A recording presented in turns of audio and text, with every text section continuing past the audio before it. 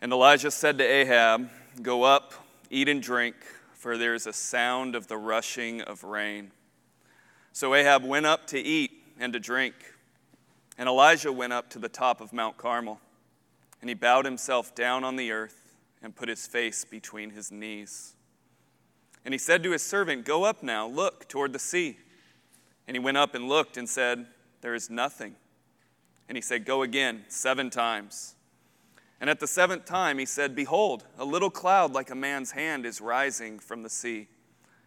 And he said, "Go up, say to Ahab, prepare your chariot and go down, lest the rain stop you." And in a little while the heavens grew black with clouds and wind, and there was a great rain. And Ahab rode and went to Jezreel. And the hand of the Lord was on Elijah, and he gathered up his garment and ran before Ahab to the entrance of Jezreel. This is the word of the Lord. You can be seated. Let's pray. Our Father in heaven, we come before you this morning thankful for your word. We thank you for your divine revelation to us from Genesis to Revelation, finding its climax in the glory of your own Son, crucified and resurrected. We thank you for your Spirit who comes to dwell in us, which your own Son said was to our advantage. And so we thank you, Holy Spirit, that you take the living word and make it alive in us and to us. And I pray that you would do that now, and would you convict us of our sin where necessary? Would you encourage us? But would you, above all, glorify the Lord Jesus Christ through your word? In his name we pray. Amen. Well, it's a privilege to be with you guys. Brian and I have been friends for quite some years now, and he may say I've been an encouragement to him, but it goes both ways. He has been an incredible encouragement to me. In fact, in 2017, I was on sabbatical, and oftentimes Brian was the one consistently checking in and making sure that I was doing okay. And so I'm very thankful you guys allowed him to go on sabbatical. And I talked to him just yesterday, and the Lord seems to be doing some really sweet things in his heart and in his soul. So keep praying for him.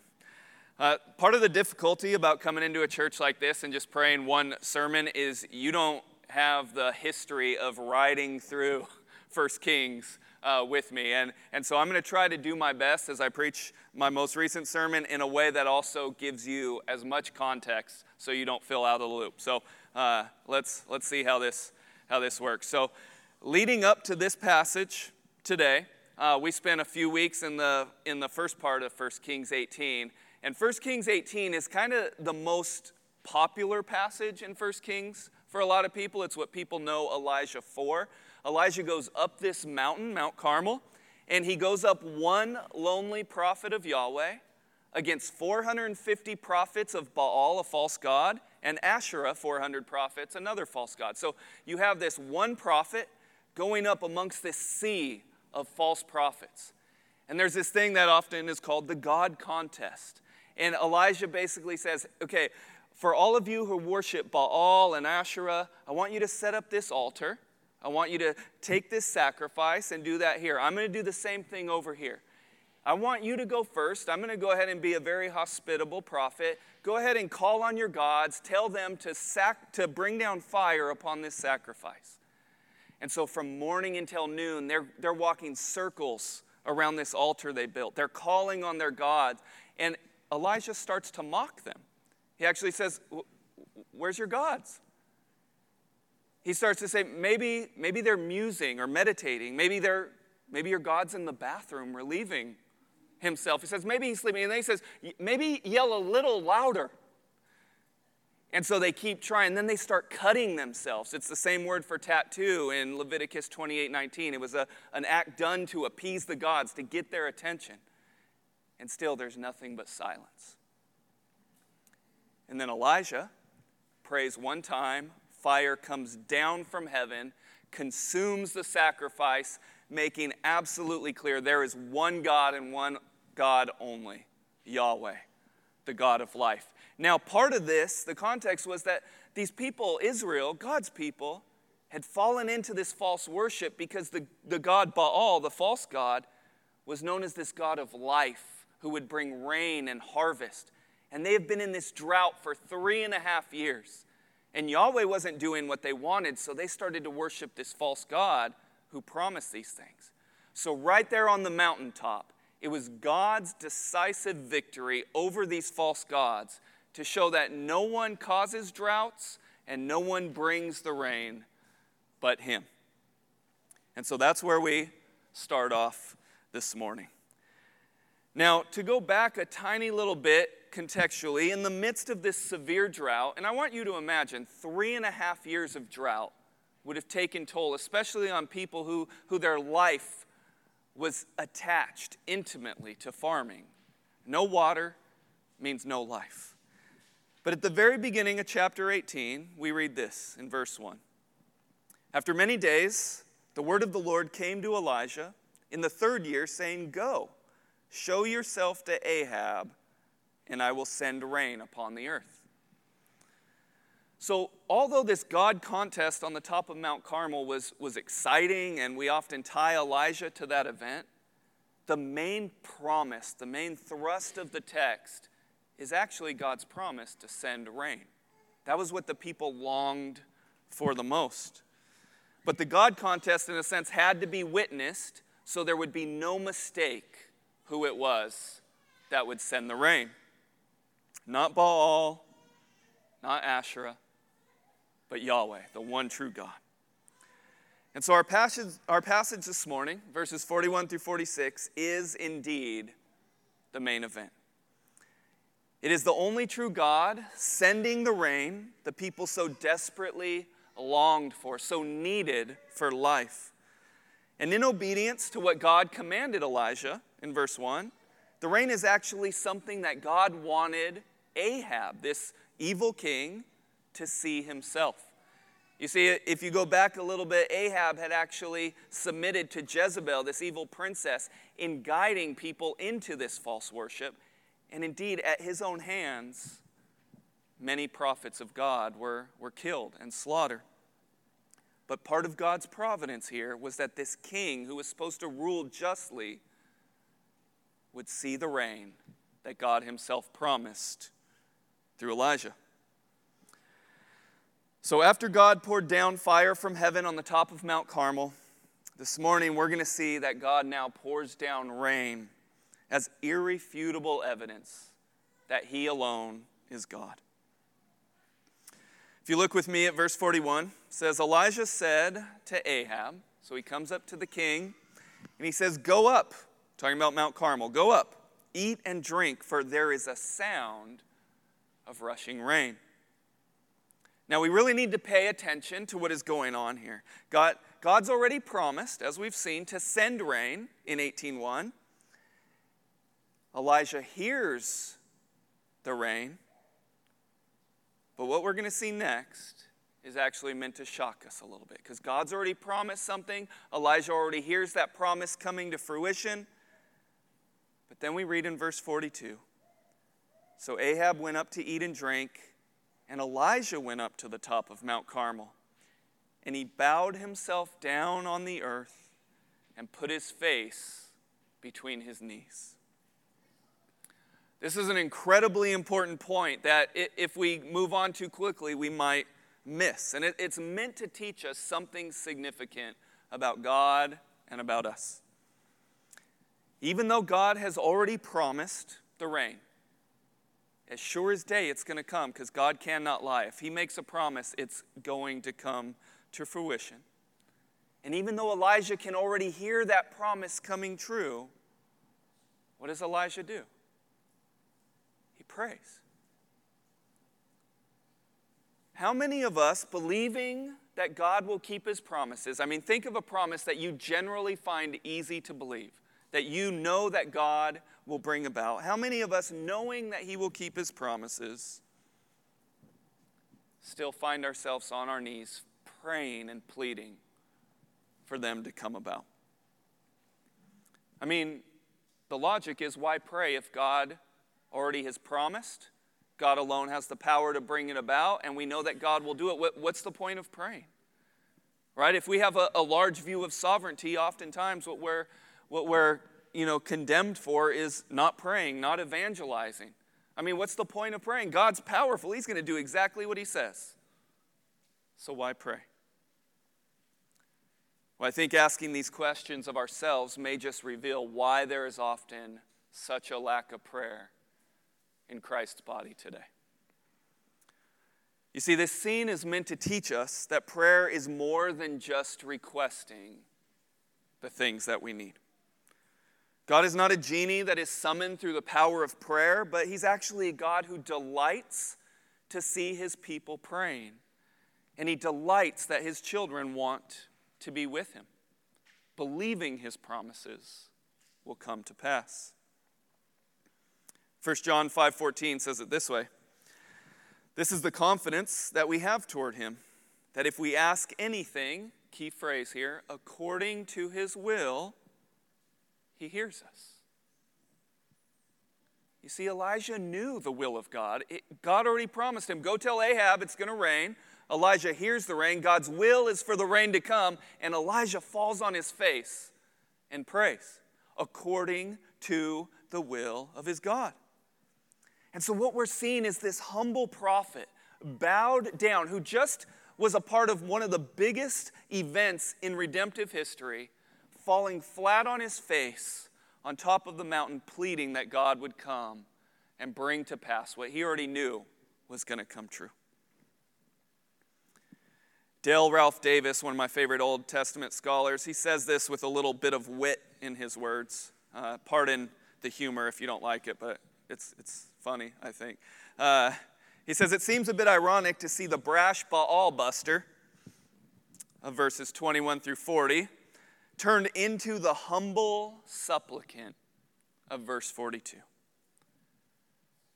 Right? 1 Kings 18 is famous for this bold prophet calling down fire from heaven, God doing this amazing thing, and then all of a sudden, it's almost shocking. He's on his face praying for rain that's already been promised. But you see, his humility and his prayers of desperation, they only shock us because we typically identify Elijah's godliness as doing these amazing things, these big things that happened on the top of Mount Carmel. But if we read the whole book of 1 Kings, especially the life and ministry of Elijah, we find a humble prophet who's known most clearly for his prayers. All right, if you go back a bit, there's a widow and her son who are starving from the drought. They have no way to make food, and God sends Elijah to them. And God takes this tiny little bit of food and water that the widow has left, their last meal, they're preparing to die. Elijah prays, and God multiplies it into an endless amount of food and water. In the very next passage, even though God had just provided that, the son becomes ill and dies. Elijah takes the son in his arms and starts praying over him 3 times, and the son is miraculously resurrected. Yes, on the top of Mount Carmel, fire came down, but it was because Elijah prayed. And then here this morning, we're reading again, God has promised rain, and Elijah's response is to pray. Elijah's life is most clearly marked by his confession of his own inability as he continues over and over again resorting to crying out to Yahweh for what he himself cannot bring about. In our passage, rain. Interestingly enough, this is how James describes Elijah in the New Testament. You think that James could have kind of hyped up Elijah a bit, right? He said, man, Elijah, he was this great prophet. He called down fire from heaven and it happened. But he leaves that out of his whole description. He actually says this in James 5, 17 and 18. Elijah was a man with a nature like ours. And he prayed fervently that it might not rain. And for 3 years and 6 months it did not rain on the earth. Then he prayed again, and heaven gave rain, and the earth bore its fruit. You see, to James, Elijah's most important quality was his humble dependence upon God. I love James's way of saying to us, Elijah was a man with a nature like ours. He could have said anything. But he's writing to this New Testament church who's struggling in many ways, and he's saying, That guy Elijah that you know about, that's part of all of our tradition and our history, he's just like you. He was born in sin. He has insecurities. He had fears. He had all these things. He has a nature like ours. And what I think James is trying to do is tell this weak New Testament church that is struggling. The answer isn't big, radical events like calling down fire from heaven, although God may call us to things. But it's actual humble dependence upon God through prayer. Oftentimes the secret prayers that no one sees, where we are communing with God and no one ever knows.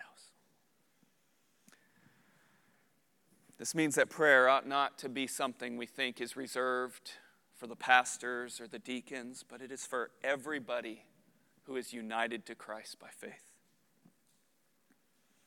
So let me ask you a couple questions. When you know God's promises to be true, do you still pray? Do you pray for God to save you today, even though you trust in His finished work?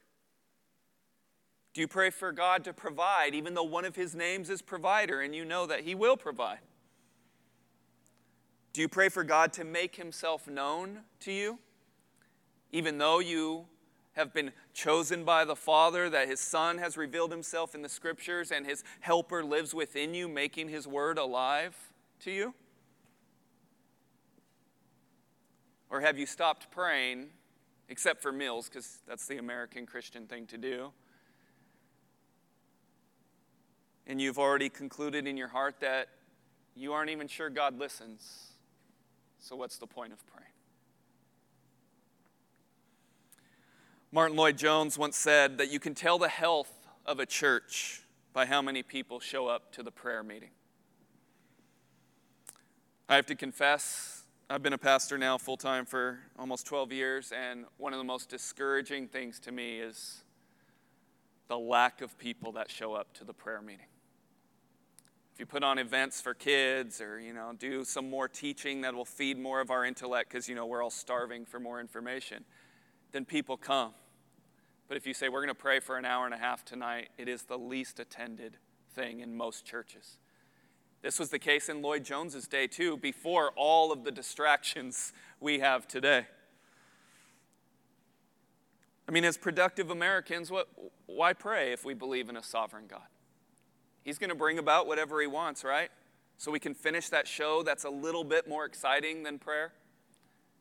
We could catch up on our finances. We could get our steps in for the day, because at least these make us feel like we did something. Why pray? Lloyd-Jones concludes that section by saying, things are not well in the Christian church.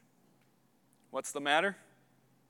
In our folly, we've been trying to build and to run the Christian church without God.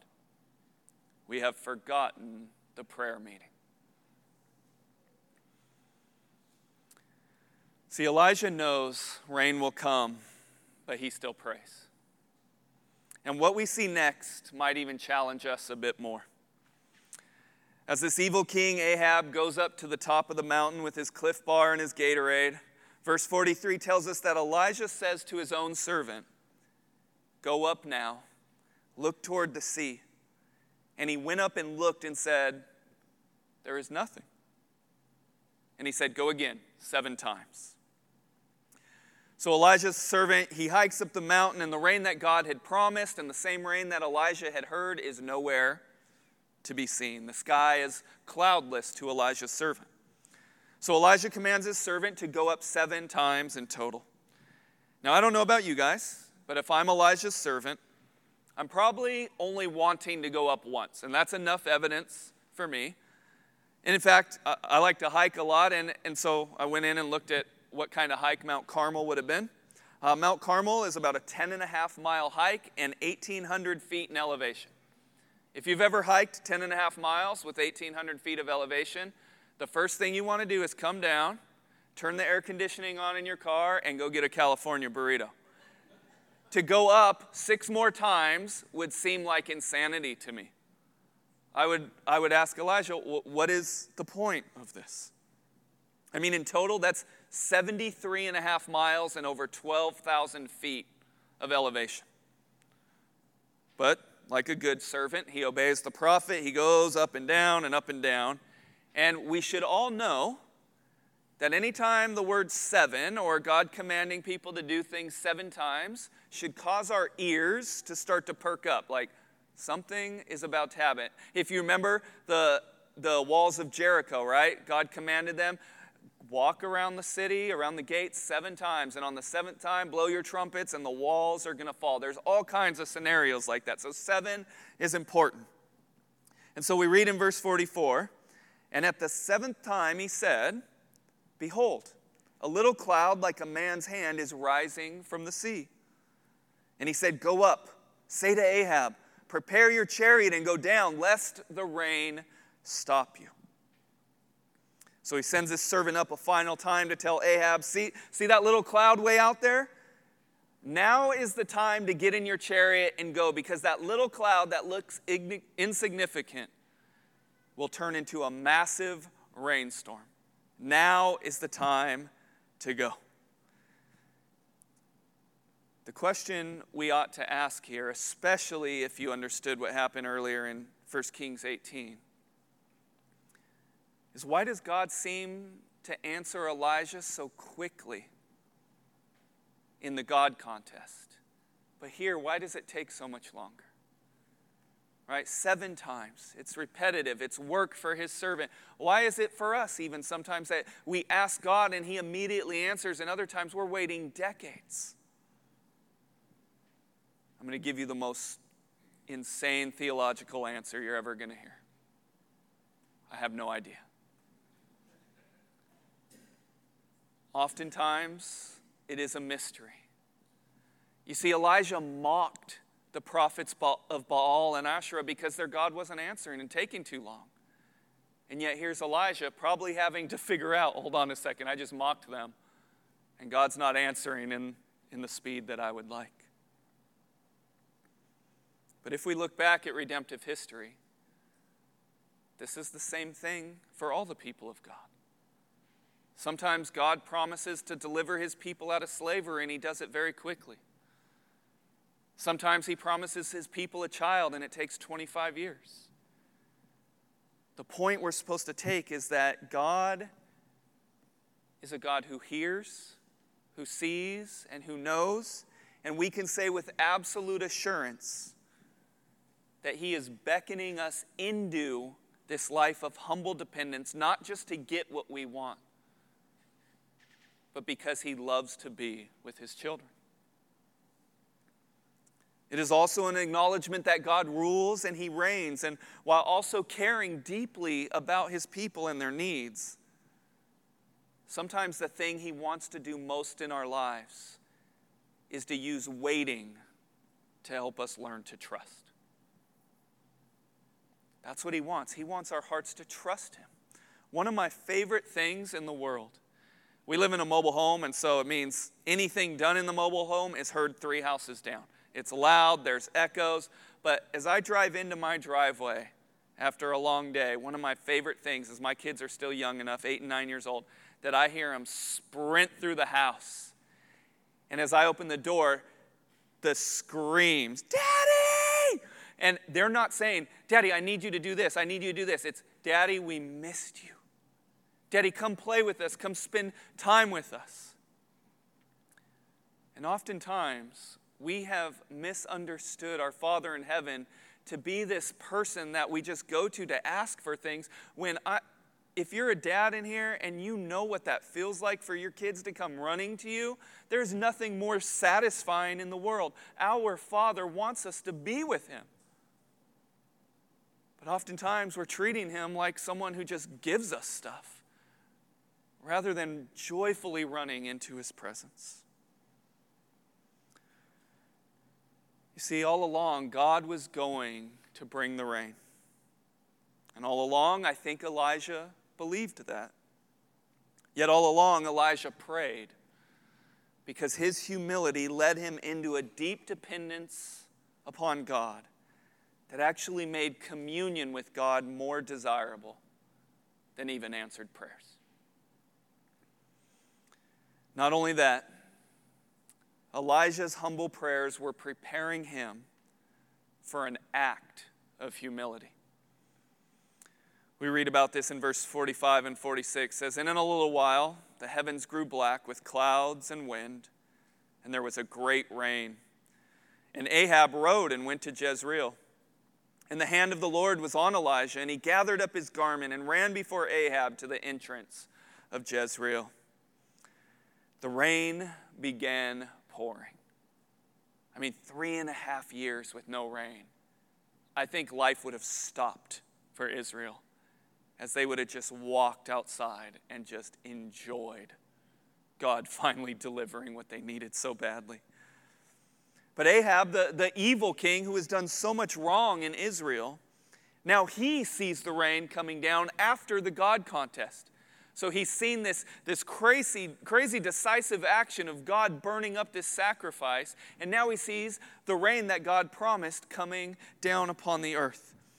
And the humble prayers of Elijah quickly turn into this incredible act of humility. We read that Elijah ran before Ahab to the entrance of Jezreel.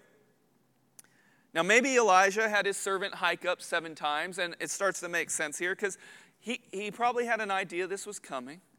And that run from Mount Carmel to Jezreel is 17 miles. And what you have here is you have Ahab in a chariot, which is easy work for him, but you have this humble prophet running in front of the chariot. He is running in front of the evil king. And you may say, what's the big deal here? How is this an act of humility and dependence? You must understand, Ahab was an evil king who has done much evil to Israel and turned hearts away.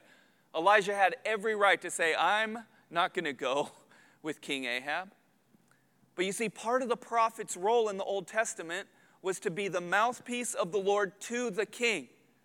And so this means as the king is saying, okay, the rain has come, I'm going back to Jezreel to announce what has happened, the prophet humbly acts and runs in front of him saying, despite all the evil he has done, I'm going to trust that this is God's alliance, and I will go and speak on behalf of God to the people of Israel. That would take humility. Think about all the things that people have done wrong to you. Maybe a person particularly that has hurt you in ways that, to be honest, forgiveness is really difficult. In his humility, Elijah is obeying God over the king by actually joining with the king. This scene is a humble display that Elijah cares more about what God cares about than what his own heart cares about. The same king that caused so much damage in his submission to the evil princess Jezebel is now following God's prophet to announce the good news that God has sent the rain necessary for life and harvest. In short, things will actually change, to give you a little teaser, but this is for now a proper restoration of how prophets and kings were meant to function. Now, of course, we know, as those who hold up God's sovereignty very highly in our lives, we know that this is all God's doing. Everything he's doing in Elijah and Ahab, all of this is under God's great control. But the point we're supposed to take is that prayer is an act of humble dependence that leads to humble obedience. Prayer is an act of humble dependence that is meant to lead to humble obedience. So whether or not Ahab will take this grace and change and lead Israel back into worship of Yahweh is yet to be seen. But we do know that the most righteous acts of God's prophet were seen in his humble prayers of dependence. But in that regard, Elijah has a weakness. We could say, even with James, that Elijah is worthy of imitating. But one thing we'll see through the book of 1 Kings, if you continue reading, is that Elijah was powerless to actually change the hearts of Israel. He could be obedient to God, he could lead the people, but he did not have inside him the ability to change human hearts. And so God in his grace paying attention to this pattern of his people who would love God for a season, then rebel for a season, love God for a season, rebel for a season, finally decided to do something in the flesh about it. He decided to send the promised prophet from Deuteronomy 18, the one true and final prophet, to take on flesh and come down into the world. And throughout Jesus' ministry, we see that even though he knew all things, although he was God in the flesh and was in complete control, he would often depart to go and pray to his Father. Luke 5:16 says, "But now even more, the report about him went abroad, and great crowds gathered to hear him and to be healed of their infirmities." Right? Jesus is just being crammed in by all these people who want to hear him teaching, who want all of their infirmities healed. But then it says, but he would withdraw to desolate places to pray. In Matthew 4, in preparation for another type of God contest, Jesus goes against Satan face to face. But prior to this face-to-face battle, Jesus fasted and prayed for 40 days, showing he was a prophet with humble dependence. Later in John 17, under the stress of his upcoming false arrest and betrayal by Judas, he prayed for his disciples to realize that they were one with him and his Father. When Peter proudly relied upon his own strength as Jesus told him, "I must die and then rise three days later," and Peter said, "There's no way that's going to happen," Jesus says this to Peter in Luke 22:31 and 32. "Simon, Simon, behold, Satan demanded to have you that he might sift you like wheat.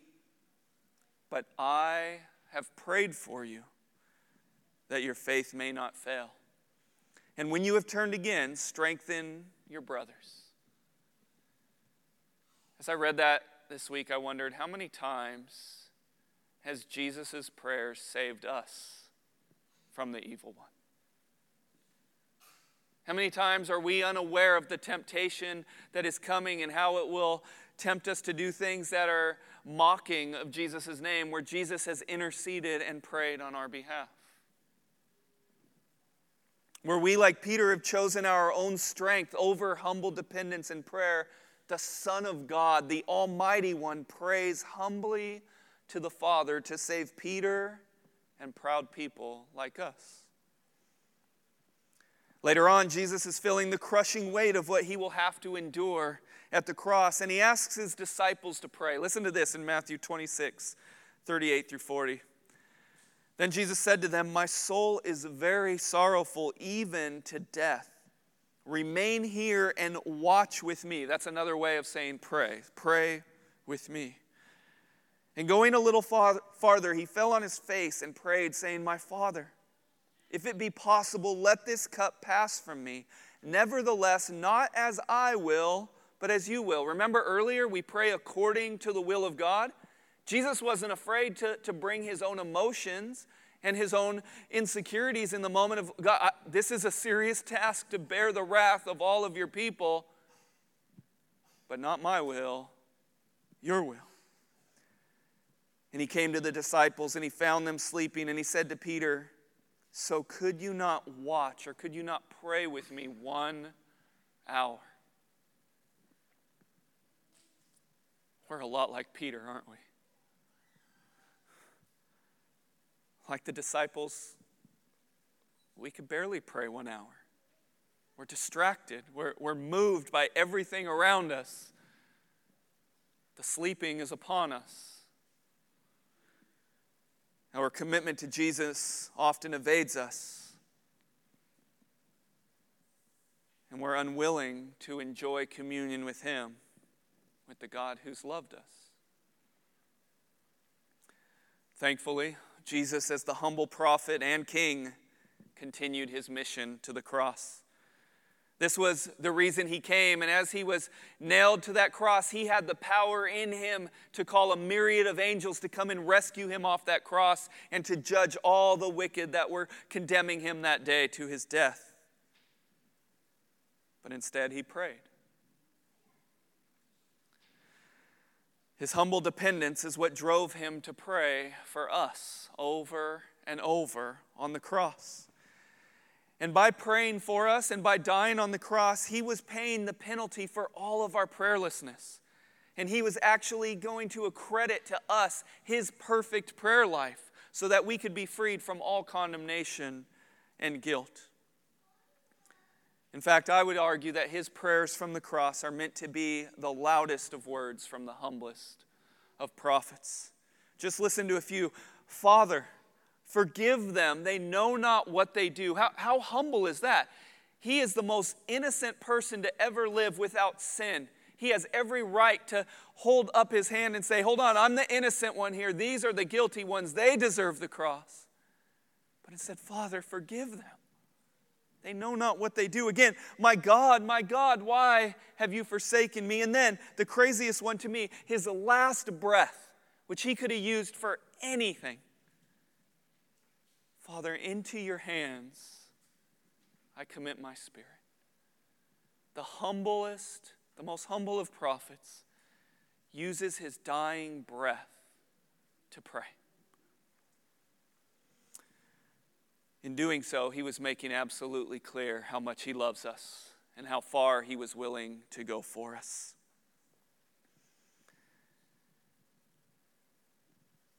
In Hebrews 7:25,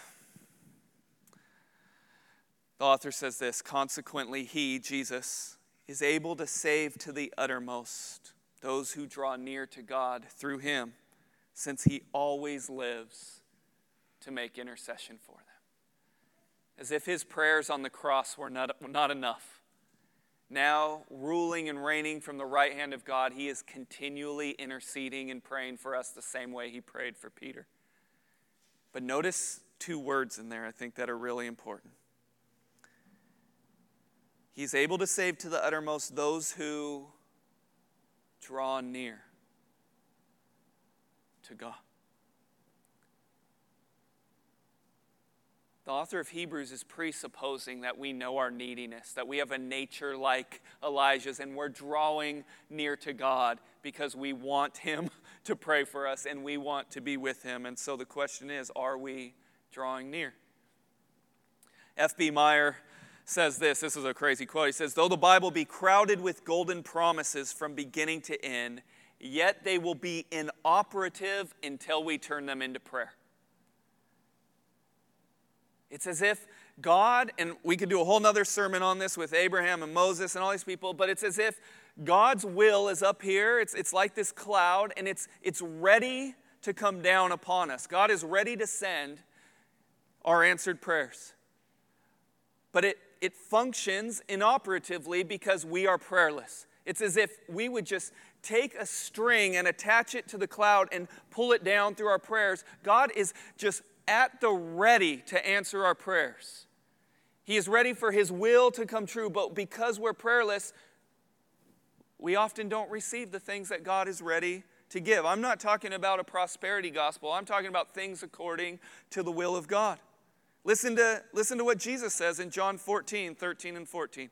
Whatever you ask in my name, this I will do, that the Father may be glorified in the Son. If you ask me anything in my name, I will do it. Jesus is talking about things according to his will.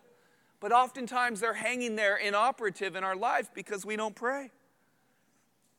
But when we pray in a way that is according to the will of God, revealed in Scripture, that actually glorifies God, not only might he answer, but it might provide enjoyment with communion with him.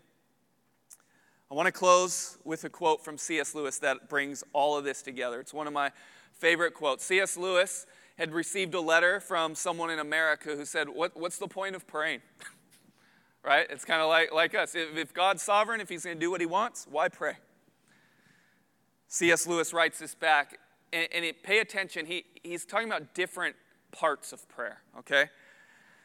He writes back, he says, prayer is either a sheer illusion or a personal contact between embryonic, incomplete persons, ourselves, basically saying we're not what we will one day be, right? We're still maturing, we're not fully grown yet. It's between us and the utterly concrete person, okay, Jesus himself. Prayer in the sense of petition, this is asking things, is a small part of it, right? That's where we mostly pray, right, is where we're asking God for things. Lewis is actually saying that's a very, very small part of it. Confession of our sin is its threshold. So the way into prayer is actually confessing our own sin and need. Adoration, right, adoring God for who he is its sanctuary. It's what we're actually walking into. But then Lewis says this is the best part. The presence and enjoyment of God in prayer is the bread and the wine. In it, in prayer, God shows himself to us. So Providence Church, praying isn't just a means to get the things, although God hears those. But prayer is the means to the enjoyment of being with the God who came in the flesh, lived for us, died for us, rose for us, ascended, and now intercedes for us. Amen? All right, let's pray. Our Father, we do thank you for your love. Thank you that you did not spare your only Son, but gave him at cost to you, but as a free gift to us, as the one who lived the perfect life, particularly the life of humble dependence and prayer to the point of his last breath for us. And Jesus, we thank you that although that was enough, you rose victoriously and ascended to the right hand of the Father to intercede for us. And now we get the great privilege to humbly and boldly with confidence draw near through your flesh, the torn veil, to enjoy communion with the one who loves us. And so, Lord, help us to be drawn and allured into your presence by your grace, by communing with the one who rules and reigns and who is full of steadfast love and faithfulness. Lord, please do this for your glory and for our good. In Jesus' name, amen.